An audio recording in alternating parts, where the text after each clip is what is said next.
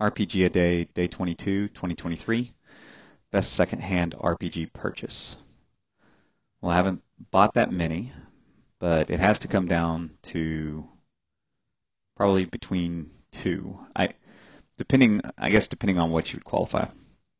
The most strict interpretation of secondhand purchase would mean that you had to actually have purchased, with currency.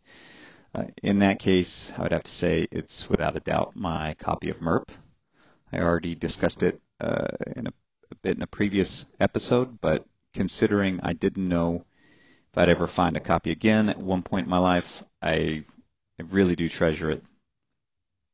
I also got a really sweet deal on Old School Essentials Basic Fantasy Rules Tome and the Player's Rules Tome with a local marketplace find recently. It's in mint condition,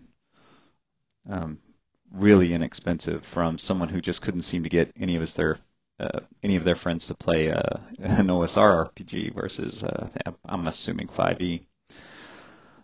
Probably a much better deal monetarily, honestly, but it comes nowhere close to my MERP purchase in heart and soul.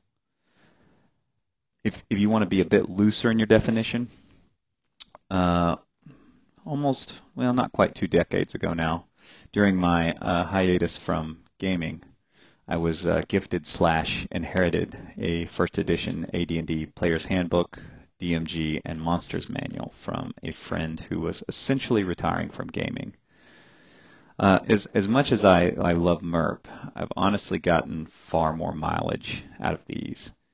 I'm sure I probably referenced them multiple times prior to owning them as well in the past, as he was part of an old gaming group and where we frequently played first edition, and my primary mode of operation during those days was to reference someone else's books, since I didn't own any of them, and to be frank, back then couldn't find or purchase them.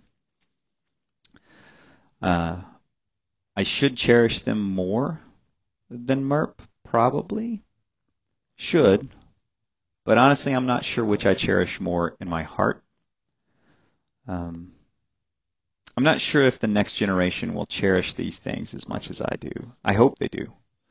I hope they play these games.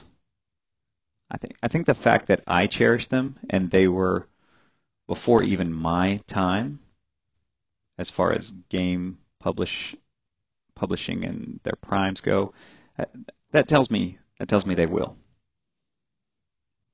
If you'd like to contact me, you can leave a message on my Substack at darkfluid.substack.com or send me a message on Discord. I'm in the Audio Dungeon Discord server, the handle darkfluid.